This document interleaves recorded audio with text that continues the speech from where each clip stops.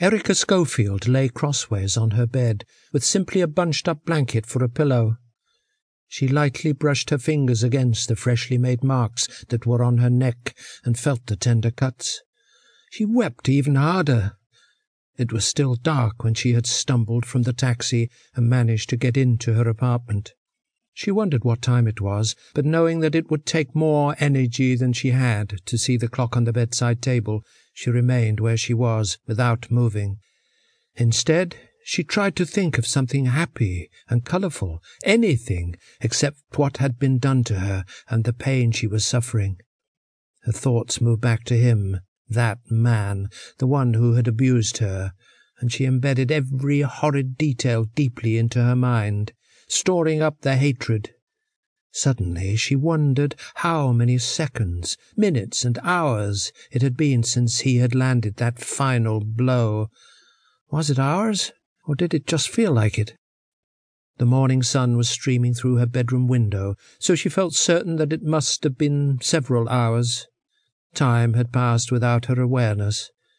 She hoped that time would also take away the pain. Trying to find a comfortable position, she moved, attempting to roll onto her back. A shooting pain flashed through her belly. Thankfully, she did not have to call in for work that day, and she wondered if she would even make it to work on Monday.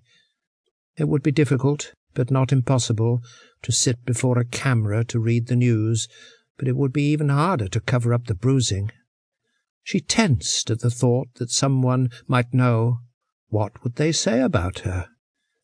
She then relaxed, recalling that she could use a scarf. She had some nice ones that would cover the worst of the bruising. She could also wear dress pants to cover the welts on her legs. But that too worried her. Changing her style of clothing would probably draw questions because she usually wore either a skirt or a dress. Glad for a chance to focus on something else, she thought about scarves, colours, lengths and widths, heavy and light, shiny and dull, satin or silk. She would need a whole collection, and would use one for every day until the discolorations were gone.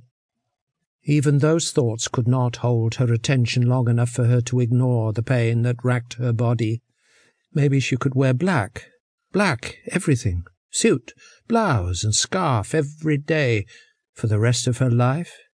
The colour of grieving. That was the way she now felt. She regretted accepting that last glass of wine, getting swept up in the smooth talk that came from his mouth, and later going back to his place for another drink. At the time she had no reason to concern herself, and if there were warning signs, she never saw any. It had not been their first date, and she wondered where it had all gone wrong. She blamed herself for being so naive. The bruises were bad enough. They would heal. It was the emotional damage that would scar her for life. Hoping to hug away the pain, she wrapped her arms around herself, but flinched when her fingers touched the bruising on her ribs. From where she lay, she could see her reflection in the full-length mirror. She squinted as she looked at the image, trying to recognize the woman who lay on the bed looking back at her. Her hair was a mess, her lips were swollen, and her eyes wild like a rabid wolf. Recognizing herself through the mascara-streaked face, she started to cry again, and wondered how many other women had received such treatment from him. She became aware that the long cut on her leg was bleeding and would stain her bed, but she did not care. It bothered her more to know that it would leave a scar, a lasting memory of their last night together.